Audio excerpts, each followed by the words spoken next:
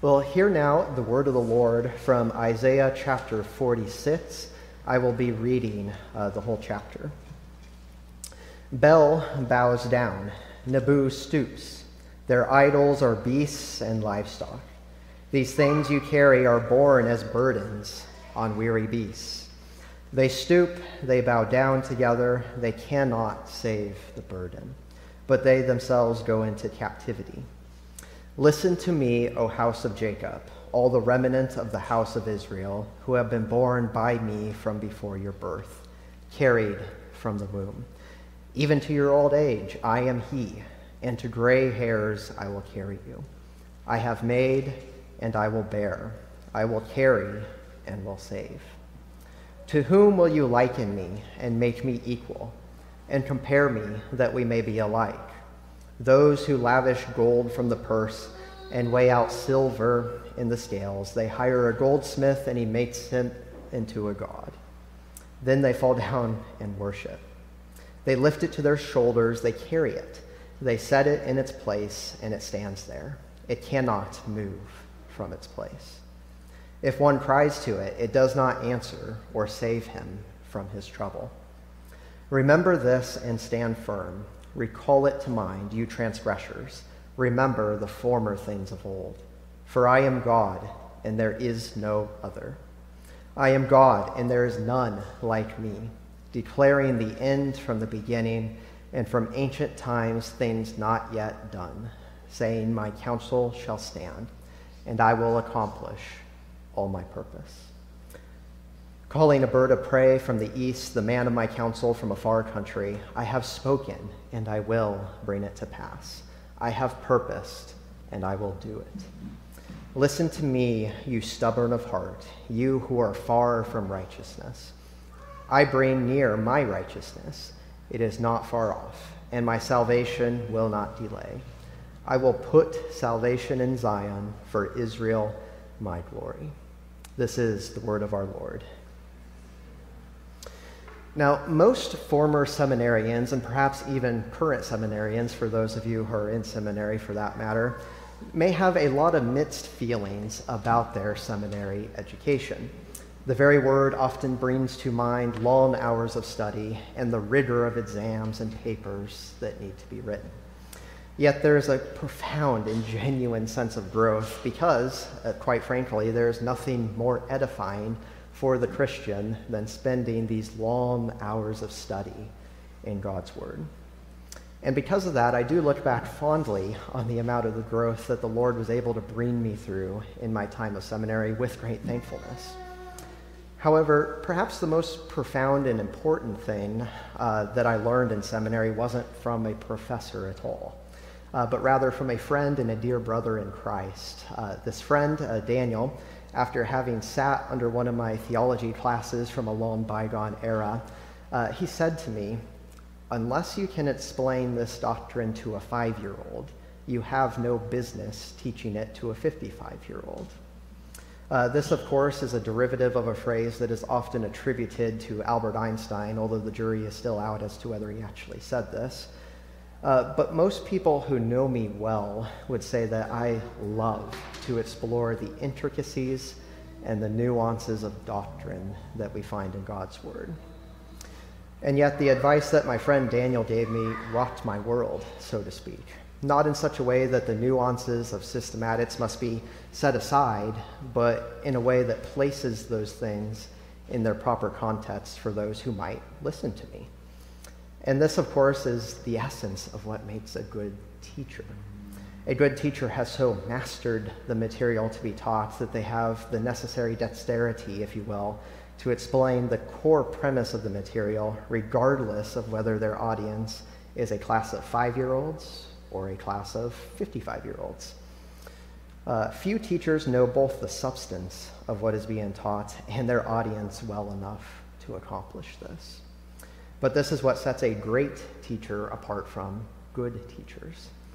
And while I personally strive to understand my audience well each time I teach, my own children perhaps strain and test me in this regard more than any others. For example, a few weeks ago, as my family and I were doing our family worship and our devotional time after dinner, We were reading from Proverbs chapter 1, which contains the famous phrase from verse 7, saying that the fear of the Lord is the beginning of knowledge. This, of course, led to a natural discussion of what it means to fear the Lord. And when I did indeed ask my young children what this phrase means, I received a variety of answers, from being terrified of God to offering worship to God, or simply not knowing the answer to said question. With these questions and answers, though, my own mind began whirling a bit, and I couldn't come up with a way to explain this simply and clearly to my children. This is because, on the one hand, being afraid of God and fearing God, as the scriptures expound upon, are not quite the same thing. For Moses says to the people of Israel in Exodus chapter 20, verse 20, quote, "Do not fear, for God has come to test you, that the fear of him may be for you, that you may not sin." So even from this simple phrase, we may rightly infer that the fear of the Lord is not the same thing as being terrified of the Lord, at least in the way that we typically understand fear. And that we are ultimately to fear the Lord for a purpose, so that we may not sin. The fear of the Lord is intricately tied to the law of God, for the people had just received the Ten Commandments earlier in Exodus chapter 20. And yet there is also more to the fear of the Lord than the holiness that the law demands and our own inability to keep that law. Deeper than that, the fear of the Lord that the scriptures speak of is made manifest in the redemptive work of the gospel. In Psalm 130, verse 4, the psalmist writes, "But with you there is forgiveness, that you may be feared." And as Michael Reeves wisely wrote, quote, "It is divine forgiveness and our justification by faith alone that turns our natural dread of God as sinners into the fearful, trembling adoration of beloved children." This fear of the Lord is what theologians call a filial fear, or a fear that a child should render to their parents with reverence and respect.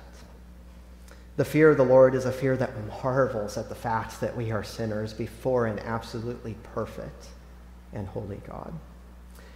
And yet we are forgiven and we are loved in his grace.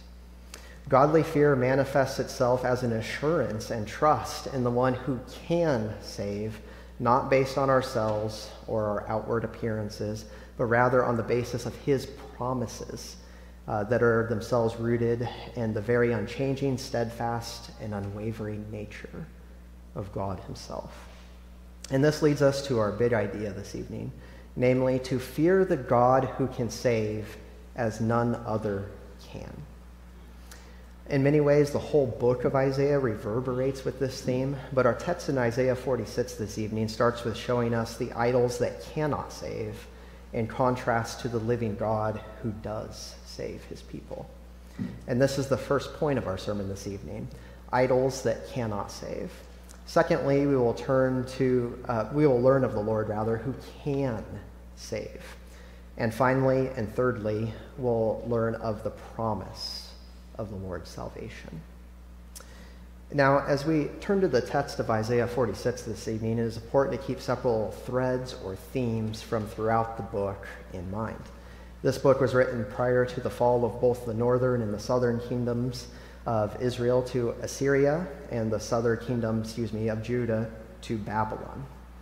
And the book serves ultimately as a prologue of these coming events as signs of covenant judgment upon God's people for their unfaithfulness.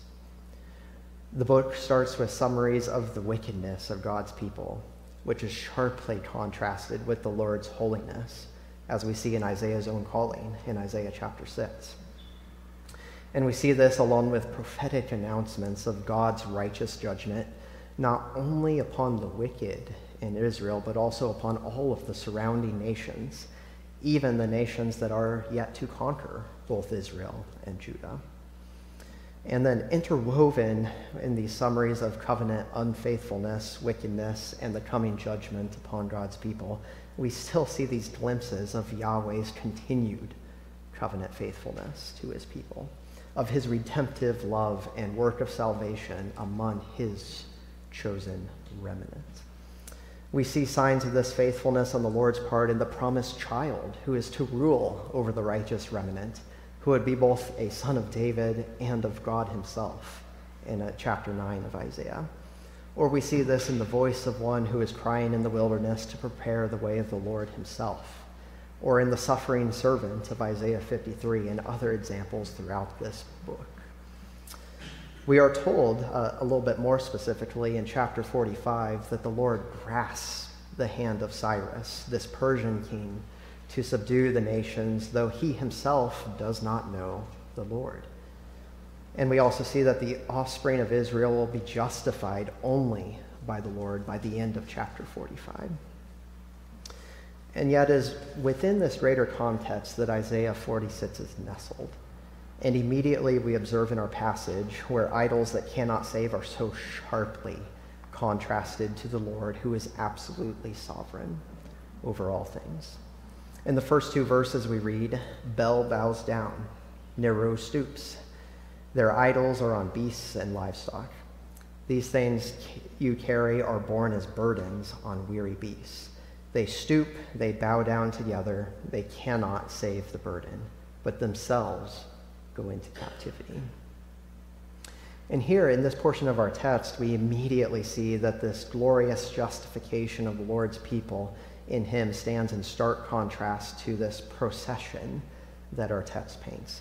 A procession in which Bel and Nebu, the primary or the patrian gods of the Babylonians, they are cast from their temples and pedestals of exaltation and themselves are thrust into exile. So far from safeguarding the mighty Babylonian Empire and bearing the burdens of that great city, these idols are carried into captivity. Far from saving the Babylonians and bearing their burdens, these gods themselves are burdens upon man and weary beasts. The gods to whom multitudes bow down to are themselves bowed down. They cannot save. They cannot bear the burden. They themselves have been vanquished. But Yahweh, the Lord God Almighty, could not be more different than this procession that the text initially paints. And in light of the glorious justification of the Lord's chosen remnant at the end of chapter 45, the Lord draws the attention of his people to this contrast at the beginning in verse 3. And in drawing this comparison, the Lord reveals something about himself to the remnant of the house of Israel. Whereas the idols of Babylon are themselves burden not only on those who made them, but upon the beasts that carry them into exile, we learn that God's people have been born by him from before their birth, that they have been carried from the womb to their old age. And in verse 4, let us look to where he says, even to your old age, I am he, and to gray hairs I will carry you. I have made and I will bear. I will carry and will save. Now this phrase, I am he, that we see in our text is perhaps a little bit under-translated in our English versions. However, this phrase very emphatically and clearly highlights the unchanging nature of our God. And this is indeed the hinge, if you will, upon which the whole passage, the stipulations of God's covenant with his people, and even our very salvation turns. Because the same God who has carried us forth from the womb is the same one who will carry us even to our old age. The same God that made us will bear us. He will carry us and save us, not because of anything within us or anything contingent upon ourselves or our outward circumstances, but purely on the basis of who he is. Our first breath and our final salvation both rest solely upon the Lord, so that there is never a point in our lives that we are not utterly and completely dependent upon his care to carry and bear us up. And this is the revelation of the Lord's unchanging nature, and in this revelation we can find assurance for his promises. His promise to bear us, carry us, and save us is as certain and assured as his making us and bringing us forth from the womb. And this is because in him there is no shadow or variation due to change, as James 1:17 says. So as we consider this passage before us this evening, in this dichotomy, if you will, between man-made idols that cannot bear or save as circumstances change, let us also see Yahweh, who promises to save based on his own unchanging nature. And while we do that, we must carefully consider and ask the question, who or what are we entrusting ourselves to? Do you trust that the Lord who made you will also carry you and save you, even unto himself? Or do you find that the affections of your heart and your burdens are cast upon idols of your own making? Do you entrust your well-being and joy to a better paying job, to the right political party, to a spouse, or even to your own children? Do you rely upon your own skill and cunning to deliver you from your present distress? Oh, how easily we succumb to entrusting ourselves to things that cannot bear our burdens and deliver us. Brothers and sisters, let us not look to the idols that cannot save as the wicked and the hopeless do. But yet the Lord doesn't simply leave things there with the simple revelation of his unchanging nature and promises. No, he expounds in the next several verses not only on his promise to save, but in his ability and faithfulness to do what he promises. Here the scriptures point and reveal to us a Lord who can save, which is the second point of our sermon.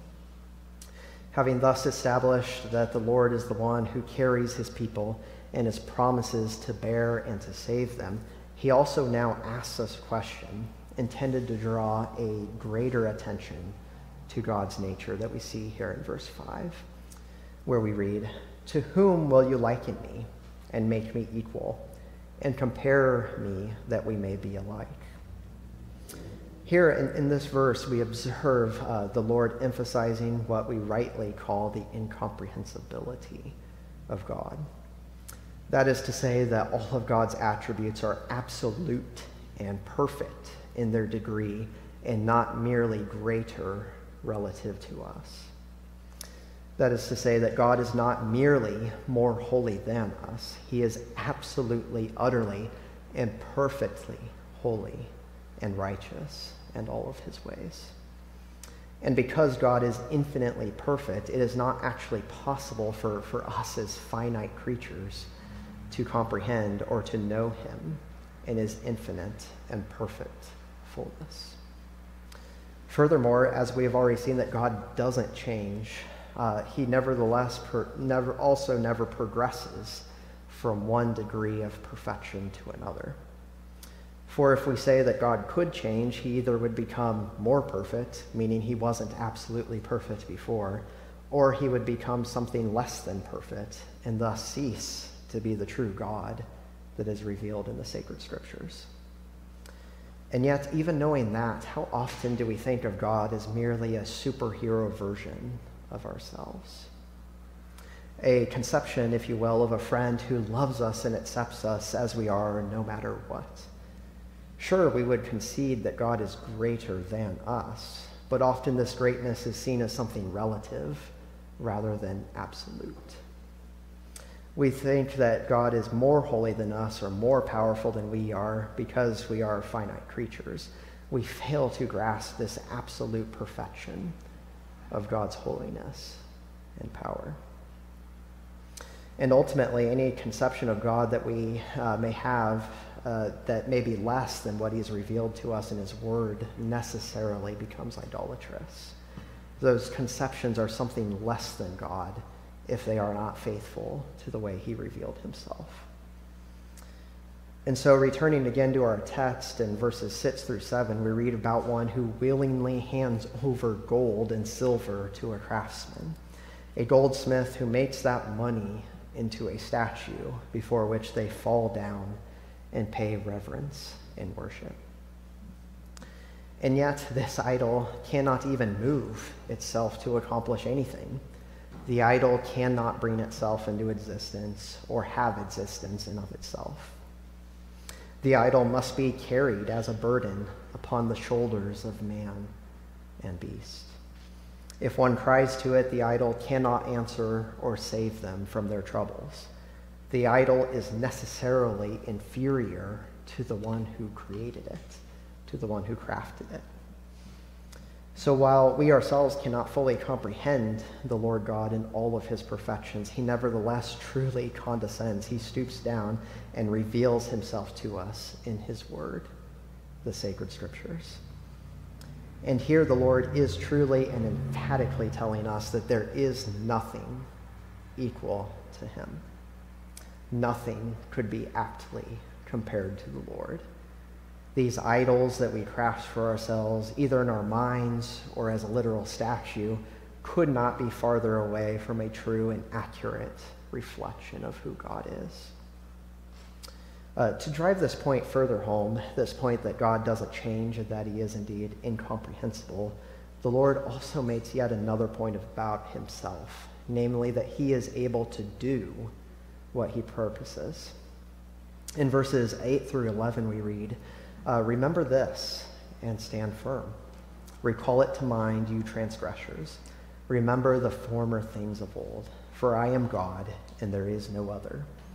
I am God, and there is none like me, declaring the end from the beginning, and from ancient times things not yet done, saying, my counsel shall stand, and I will accomplish all my purpose. Calling a bird of prey from the east, the man of my counsel from a far country. Again, the Lord reiterates in verse 9 that there is no other God besides Yahweh. And not only is there no other God, but there is none that can be adequately compared to him in any true or accurate sense. This is what the Lord is calling his people to remember and stand firm in an unwavering and steadfast conviction that we see in verse 8. But what does the Lord mean here when he says that there is none like him? In verse 10, we are told that he declares the end from the beginning, that he not only foreknows, but he declares or ordains the ends from the very beginning. He brings about all things that come to pass, not because of the actions of his creatures, but rather in order to accomplish his counsel, his will, and his sovereign purposes. That is to say, he does not merely possess a perfect and passive foreknowledge of what will happen in the manner where one might reasonably sometimes forecast what the weather might bring. No, but he possesses a perfect foreknowledge because he is able and he is willing to bring about all that comes to pass for his good purposes. This conversely is utterly unlike our inability to actually bring about changes in the weather according to our own whims and desires, as much as we may have wanted the last few weeks to be a bit warmer. But to drive this point home, the Lord also draws prophetic attention in verse 11 to the way in which he calls the bird of prey from the east. This bird of prey who is the man of counsel from a far country. None other than Cyrus, this Persian king, whose hand he's grasped to subdue the nations. And yet this is something that has yet to happen at the time that Isaiah wrote these words. But the Lord concludes verse 11 by saying, I have spoken, and I will bring it to pass. I have purposed, and I will do it. Thus, this prophecy is not merely wishful thinking or even a prediction on God's part. Rather, he has willed, he has decreed, and he is able to bring about what he has spoken. This is as assured as the fact that the Lord has born us from the womb, because as we've already seen, God never changes. There is none like him, and he is able to bring about both calamities and salvation for his own glory. Now, one of the challenges, if you will, of parenting children is helping them to learn how to both recognize and manage their emotions. All children, regardless of their ages, seem to go through these stages and phases for different emotions, be it joy, be it fear, be it anger, etc. But one common phase of emotion for younger children is being afraid. And this is definitely not something that's unique to any one of my children. They often seem driven by fear, be it fear of the dark or even fear of going to the basement without mom or dad present. But one evening, as I was trying to tuck my youngest son, Watson, into bed, he wouldn't let me leave because he is scared of monsters. So I simply asked him, even somewhat annoyed, if he thought that I would let monsters into our house, to which he responded with a very emphatic yes. Probing then a little bit deeper, the reason for this answer is because he ultimately was not convinced that I could do what I said I would do. And such is often true of us, where even if we have the best possible motives and earnestly work to bring them about, there remains a great many things beyond our control. So I could not actually keep the monsters of Watson's imagination from entering our house, as I said I would. However willing I may be, I am not able in the ultimate sense to prevent those imaginary monsters, and Watson understood that at the ripe old age of 3. But yet, God could not be more different than this. He doesn't simply know what is likely to happen and take steps to accomplish or to prevent such things. He is never in a situation where he is willing but unable to bring his will and his purposes to fruition. And as a consequence of this unchanging and perfect nature, God's promises are as assured as if they are already accomplished. Our text this evening has contrasted in the sharpest possible terms our idols that cannot save with the Lord who can save. And knowing and entrusting in this unshakable reality about God is essential as we come to the final point of our text and our sermon this evening, namely the promise of the Lord's salvation. Look with me again, if you will, at verses 11 through 13. 12 through 13. Listen to me, you stubborn of heart, you who are far from my righteousness. I bring near my righteousness. It is not far off, and my salvation will not delay. I will put salvation in Zion, for Israel my glory. We immediately find that the Lord's unchanging nature and ability to accomplish every purpose is essential to his promises at the end of this chapter. This is because such promises at first glance seem utterly impossible. God's people, they are stubborn of heart. God is holy and they are not. They are far from his righteousness and holiness, as our text says. The Lord has previously in this book pronounced his just wrath upon Israel and upon Judah. And this Assyrian invasion of the northern kingdom is promised and even at the door, as Isaiah is writing this. All this to say that things look incredibly bleak for God's chosen people at this point in history. By all appearances, the covenant between God and his people has failed and is being rent asunder due to Israel's unfaithfulness. But God has not changed. He has purposed and he has spoken promises of salvation for his people. And not any of these unfolding events can prevent his purpose from being ultimately accomplished. Though God's people are not righteous, God also promises to bring his righteousness near. This righteousness is a salvation provided for God's people, not because of anything within them, but because God himself has purposed and ordained it. This is a righteousness that we hear is coming soon in the text, or without delay, despite the appearances of the present circumstances of God's people going into exile. The Lord will place his salvation in Zion, among the city of God, in the very presence of his people, and for the sake of his people Israel, unto his own glory. This righteous salvation is, of course, none other than the child promised for the throne of David, who would also be God himself, as foretold in Isaiah chapter 9, verses 6 through 7. The promised Messiah, the Lord Jesus Christ, who gave himself for us to redeem us from all lawlessness and to purify for himself a people for his own possession who are zealous for good works, as the Apostle Paul says.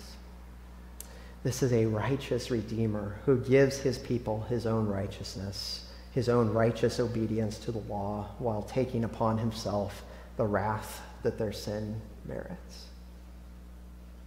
In Christ, we are given the covenant blessings because he has taken the covenant curse upon himself. The Lord God, who brings us forth from the womb and has carried us through every season and juncture of life thus far, also promises to save those who listen to him. For those who remember and stand firmly upon his promises, as our text says. How then can we not marvel and fear the Lord for such an indescribable gift? And having then apprehended from our passage this evening that we are to fear the Lord with a delightful and marvelous reverence, and wonder at the one who can save as no one else can, we must then subsequently ask, how are we to apply these precious truths, these precious promises to our lives? Our application this evening is simple, and it's tied to our big idea, namely to fear the Lord who has made you and has carried you and has promised to save those who listen to him.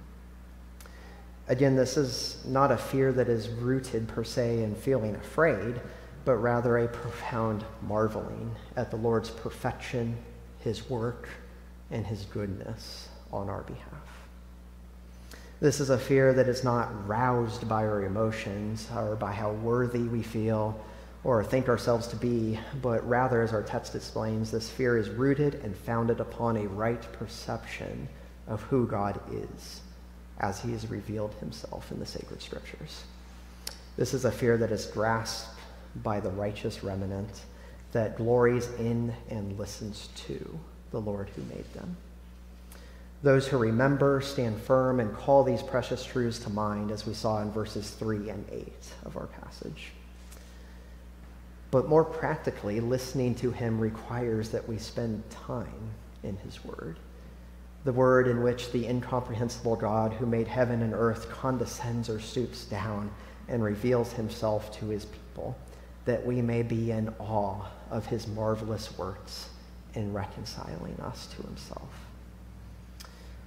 We are upon the time of the year when Christians resolve usually to spend more time in the Word, perhaps with a Bible reading plan. With the greatest of intentions, we often seek to sit down and read the Bible in a year or to read about 3 chapters a day. But how often do we waver in our own plans and intentions? So that to say, I would simply encourage all of you this evening to set aside as much time as you can in the Bible. Read a chapter a day or spend 10 to 15 minutes reading God's Word and praying, perhaps in the morning. And then you can revisit what you read in the morning over lunch or break or again in the evening to close out your day.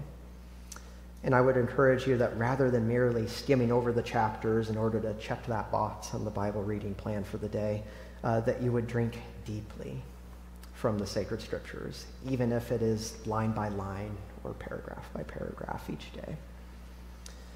Moreover, we need to be praying earnestly that the Lord would open our eyes to the truthfulness of his word, that we may fear and marvel before him.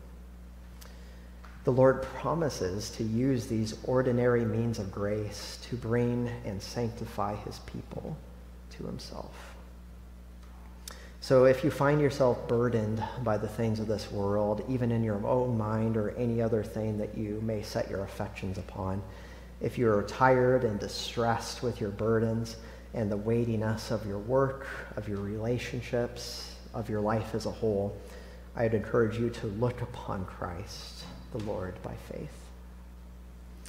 He will never be a burden upon your soul, but rather promises to carry your burdens. And yet he still says that his yoke is light. Christ is the only one who can bear your burdens. And consequently, the Apostle Peter also exhorts us to cast our cares and our anxieties upon him because he cares for us. The one who carried you forth from the womb will be faithful. He will be faithful to bear your burdens, to carry you through every season, trial, and even joy of this life, even to himself. Let us pray. Father, we thank you for your word, this word above all earthly powers, Lord. We thank you that you have given us such a powerful and yet ordinary means of grace in your word, and by means of praying to you, Father. We ask that you would help us to rightly perceive you as you have held yourself forth in your word, that we may marvel, that we may fear you, that we may look to Christ by faith, to alleviate our burdens, to save us from our sins, and all of this unto your glory, your honor, and your praise. In the name of Christ we pray.